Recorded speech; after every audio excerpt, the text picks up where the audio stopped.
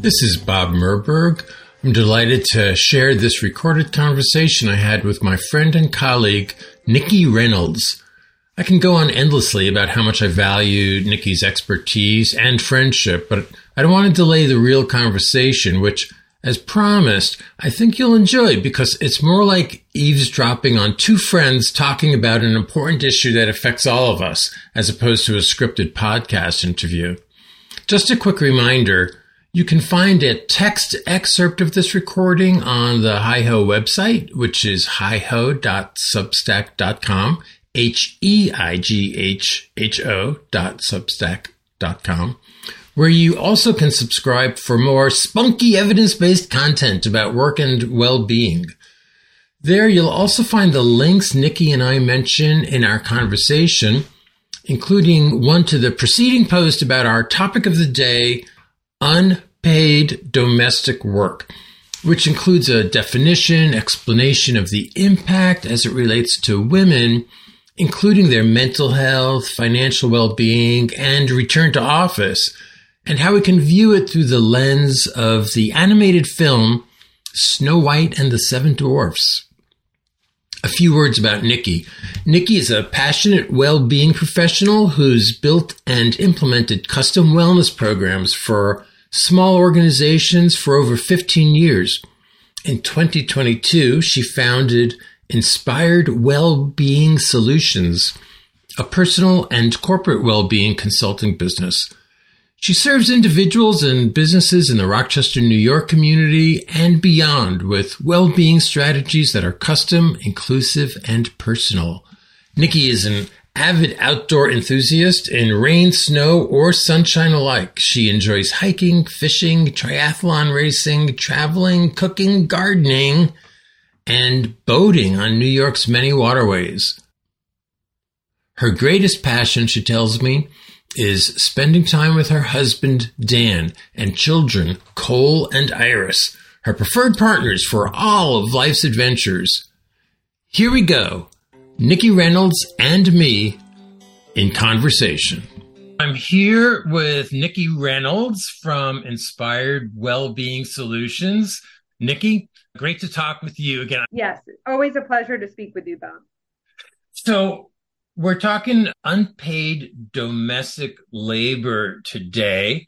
One of the reasons we're talking is you had reached out to me as a friend, a colleague, and a Hi-Ho subscriber, and you had seen that I was doing a series about work through the prism of Snow White and the Seven Dwarfs, the film, and you had suggested doing an article about unpaid domestic work. So for starters, what motivated you to do that? Yeah, as you had mentioned, I had been following along to your Hi-Ho articles, and I really liked using Snow White as the lens to address some of the organizational issues that you had brought up previously. And I knew that at some point you were planning to dive into Snow White herself. So I think following along, and I haven't watched Snow White and the Seven Dwarfs in quite a long time, but the image that's so salient to me is of her, the whistle while you work scene. The Seven Dwarfs are off doing their paid labor, which is of great value, and she's home cleaning the house and cooking. Upon the return, it's appreciated, but she's not doing the hard work. When tidying up their filthy cottage certainly would have been an arduous day's work. So I knew you were going to get to Snow White at some point, and that image is so ingrained in my head, that scene. And then I think I was also just chatting with someone in my personal life about topics like the mental load and unpaid domestic labor. And I was like, let me reach out to Bob because this might be a neat angle to continue down the path that you were already on. Right. And I recount some of this and give some specifics in an article that I will link to from, I guess I'll do some sort of show notes for this conversation. And I'll link to an article where I talk about Snow White and the domestic labor that she's done, because she actually, when the movie opens, she's doing unpaid domestic work for her stepmother, Queen, in the castle, and she escapes to the dwarves' cottage. And they make a deal with her to let her stay there if she keeps house and cooks for them. And so it's actually a little bit of a theme. And I also, in that article, give some stats about unpaid domestic work so that we don't have to really get that deep into the weeds here. But maybe it is worth, for people who are listening, for whom this might be new territory, what we mean by unpaid domestic labor. This is how I defined it in the article. Unpaid domestic labor, also called unpaid work, can be defined as time and energy expended within a household for the benefit of its members. Activities like caretaking, cooking, cleaning, laundry, and shopping. Does that sound right to you? Yes. And I also really like how you mentioned that definition says the time and energy, because and our conversation is going to go down this path, but even when one isn't performing the tasks, there is energy like behind the scenes in terms of remembering, organizing, reminding, scheduling. All of that is not physically doing the work, but certainly taxing for folks' busy everyday lives anyways. Yeah. I do want to get into that because that was something you really awakened me to. One thing about the definition, not to pick hairs, but it says expended within a household for the benefits of its members. Speaking about myself and also my wife, we're involved with elder care that's taking place outside of our household. And I think that would also count as unpaid domestic work for elders. And sometimes I run into people who, for some reason, are taking care of siblings who, especially if they have some sort of health issue and no other support, and even, interestingly, exes. So when you reached out to me, you also included a link. The link was to a comic called You Should Have Asked that leads us into this conversation about mental load. I don't know how much you remember the comic, if that's something that you can share with people about what that is or why you included that. Yes, I remember it well because I've referenced back to it so many times. I stumbled across it on happenstance years and years ago. I wasn't like researching this topic. I don't know how it came to me or how I came across it, but it just resonated with me so much that I've gone back to it in years since. And I candidly have, used that. My husband and I have had very open conversations about this topic. I shared the comic with him and we've had great conversations about it. So the comic is by an author, I think we would say. I don't know much about the comic world, and our illustrator, I believe, goes by Emma. And the whole premise is outlining a scenario where a couple is invited over to another couple's home for dinner. The wife is trying to feed the kids so then the adults can presumably like have their meal later. Things go haywire in the kitchen. The husband walks in and says, you should have asked, I would have helped. So that's the point of the title. And it goes on to discuss both in ways that are amusing and funny and make you kind of cringe at the same time, how in many households, and of course I'm generalizing, I'm going to be referencing heterosexual households or husbands and wives or whatever, that they, in many households, many instances, even if a partner, and in this instance a male partner, is willing to help, it needs to be explicitly asked of him. And that is the example here. So if we think of a partnership within a home, that relationship really isn't, really doesn't reflect a partnership. It more so reflects a hierarchy where the woman in the home is seen to have managed, planned every, all the logistics and to-do list taken care of. And the husband engages when things are explicitly asked. And it goes on and on. It's very, very interesting and funny. I certainly encourage listeners and readers to go check it out themselves. And then, I think our conversation will go here too. There's a nice tie-in with some correlations to a work life and a work job and how this type of work inside of a home is very different. So what I'm hearing is we defined unpaid domestic labor largely in terms of like the physical chores, Yep. caretaking, cooking, cleaning, laundry, which tend to go underappreciated and unrecognized. And there is, I would say, an even more unappreciated, less recognized component of unpaid domestic labor, which is the mental load or the invisible family load. As for the comic, I will link to that in what now I find Okay. myself calling the show notes. I'll have to figure out what I'm doing with show notes. But the mental demands of addressing families or households' needs, goals, activities, responsibilities. So it's those mental demands, remembering, managing, reminding, scheduling, keeping track of, yeah, all those things. Is that fair to say? Yes, yeah. Yeah. Yes, I'm glad you mentioned that. So a big focus of the comic from this opening scene is about the mental load and how Right. taxing it is, how it's largely a burden that women carry more so than men, and it goes on from there.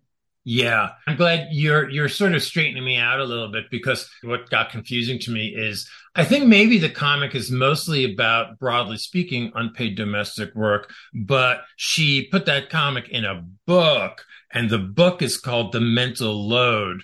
And I think she expands more on that in other comics. Mhm. But for me, one of the big awakenings was around this topic of mental load.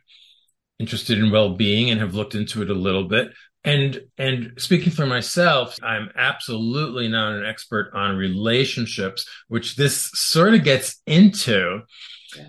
I don't think we're saying anything in terms of that it's like expert advice, but I am curious when you say that often the male partner needs to be asked to do, like why do you think that is?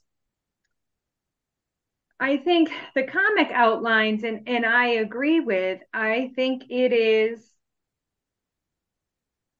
one, incredibly complicated, but two, there is so much of our society and our culture that reinforces this concept that that's how it works. Hmm. That within a household, you know, the woman is in this like managerial position or director position, and it's reinforced this idea of delegation. And I'm sure there's some households where a male partner isn't willing to participate, period, or may not even ask. So Right. yay in the instances where the partner does, but it's very, very common to have to give instruction or specific delegation there.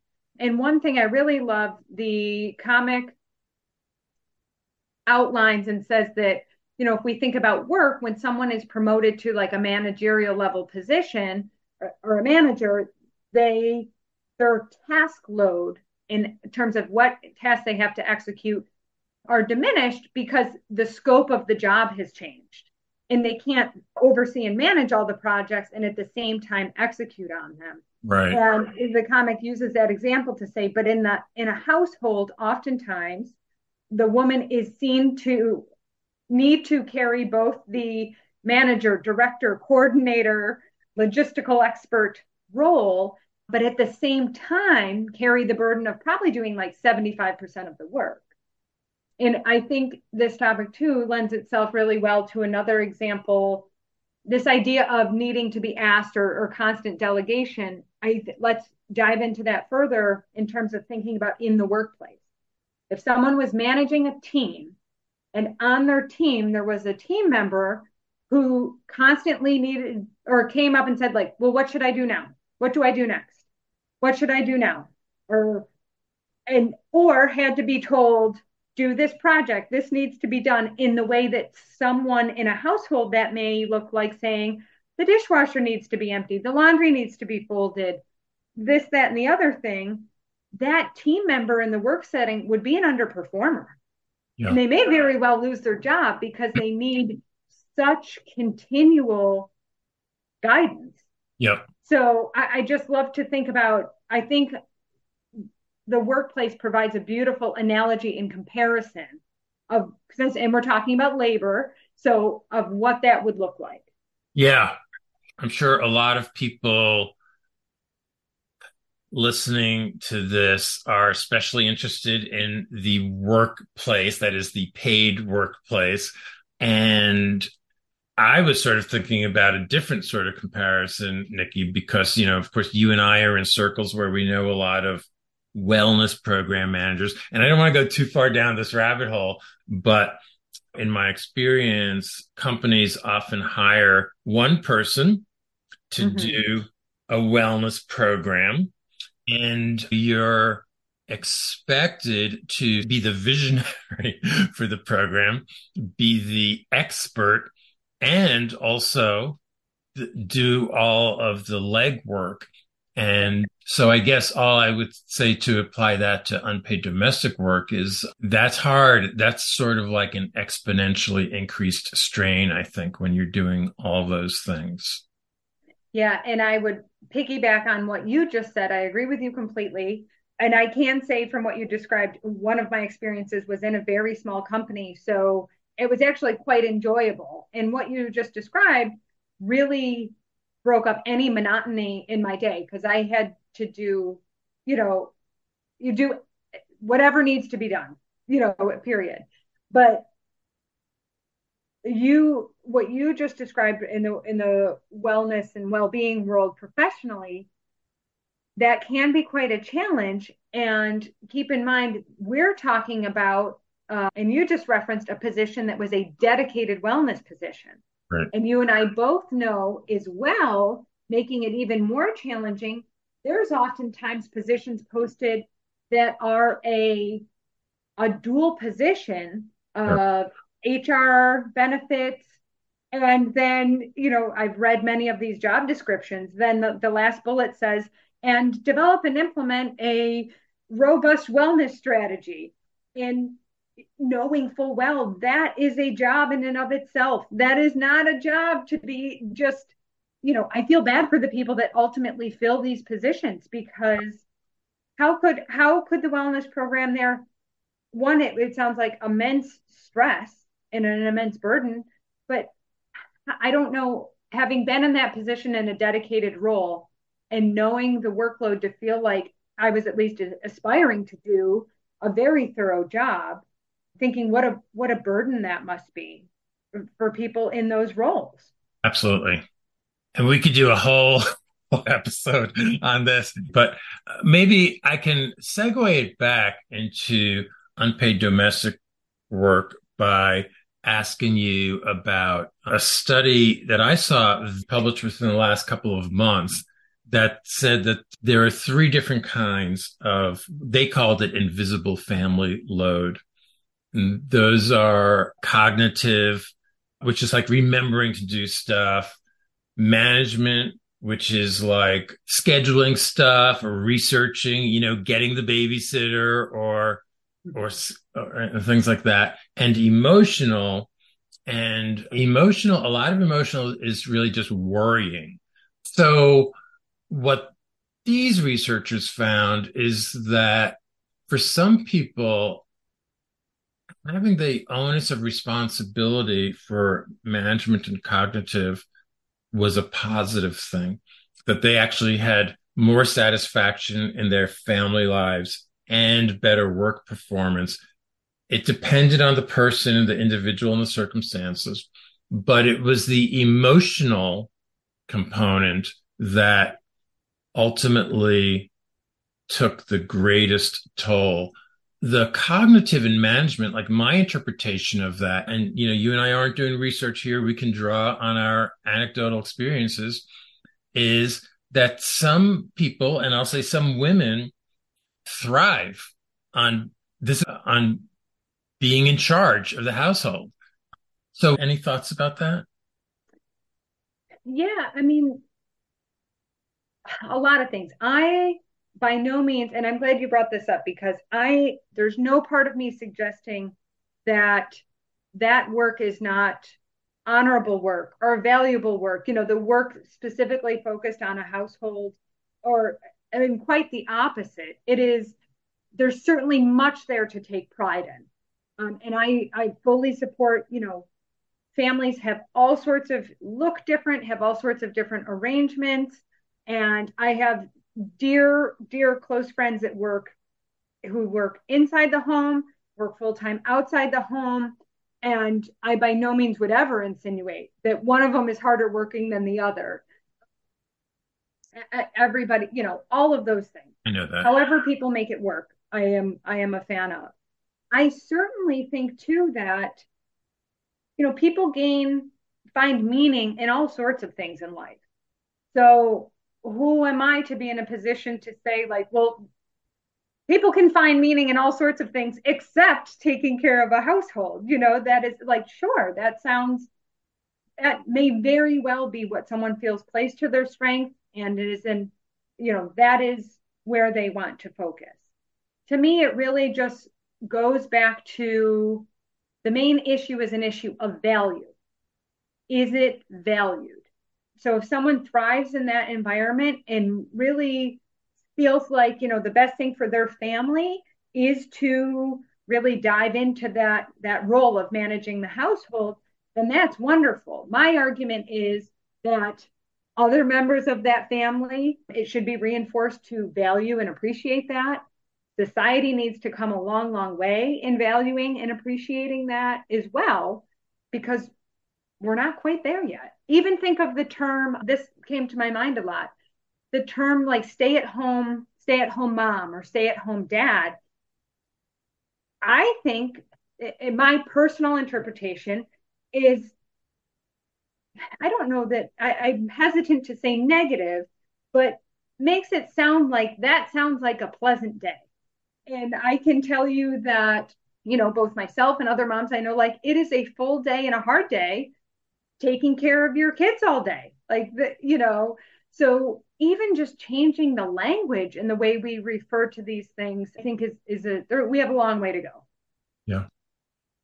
Yeah, that's just such a great point. It's another great crossover to paid employment, the importance of feeling valued, and how an employer or a leader or a coworker expresses that value, because I think sometimes we fall short. Similarly, one of the things I've talked about a lot, and you're sensitive to and attuned to, is autonomy as really sort of a basic human need.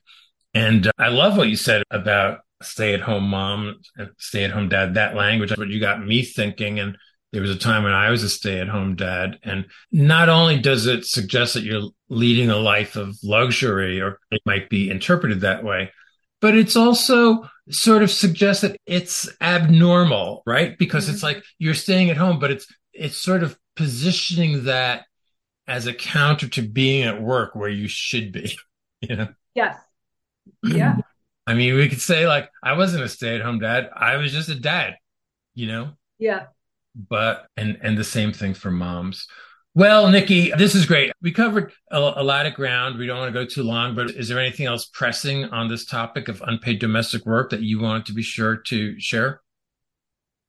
I think the last thing that's just kind of stuck in my brain is thinking about the audience for Hi Ho and people in HR positions and well-being positions. So there's a couple things that come to mind there. One, I think there's always value in trying to better understand your population. So if you take nothing else from this or from your article, it's just a lot of people and a lot of women may walk into work that morning with already feeling a significant burden on their shoulders from everything they need to do at home. Sure. So I think understanding always serves us well, to try to understand people better. So I would just say this is one more reason that someone might feel like that, hey, I don't have the capacity to be engaged with your program right now, whatever it may be. And this is another reason why that could be the case. And also, when we think about HR style positions and hiring and what we value, I really think of, we know it's common that many women kind of take a step back a little bit from work, however that may look for to dedicate more time to caregiving for small children or, aging parents later on, whatever it is.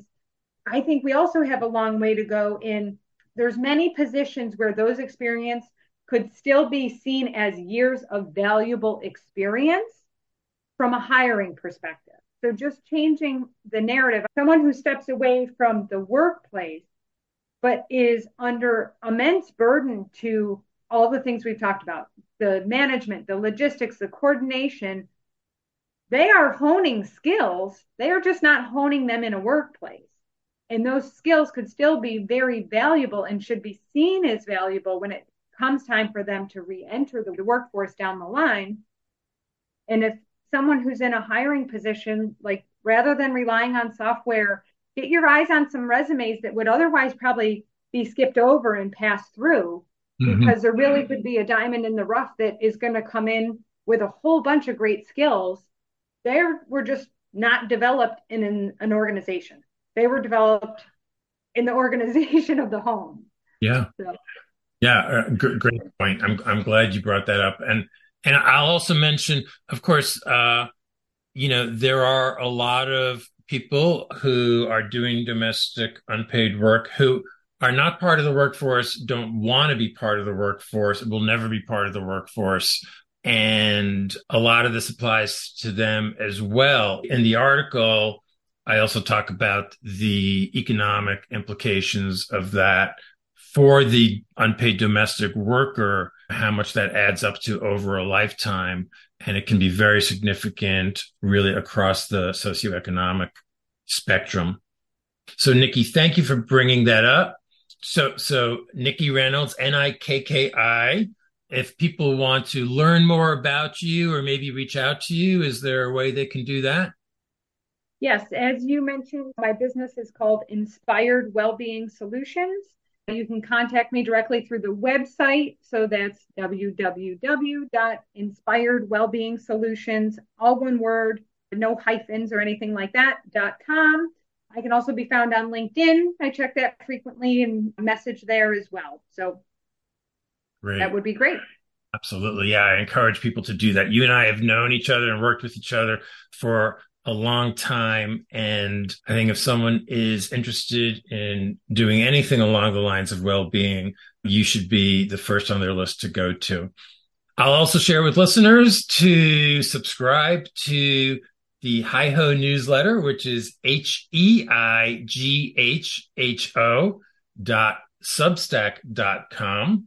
And it comes out at this point bi-weekly. And you can get more content like this and about work, workers, and employee well-being. Nikki, thank you so much. It's been great. I really appreciate it. Thank you, Bob. Great speaking with you.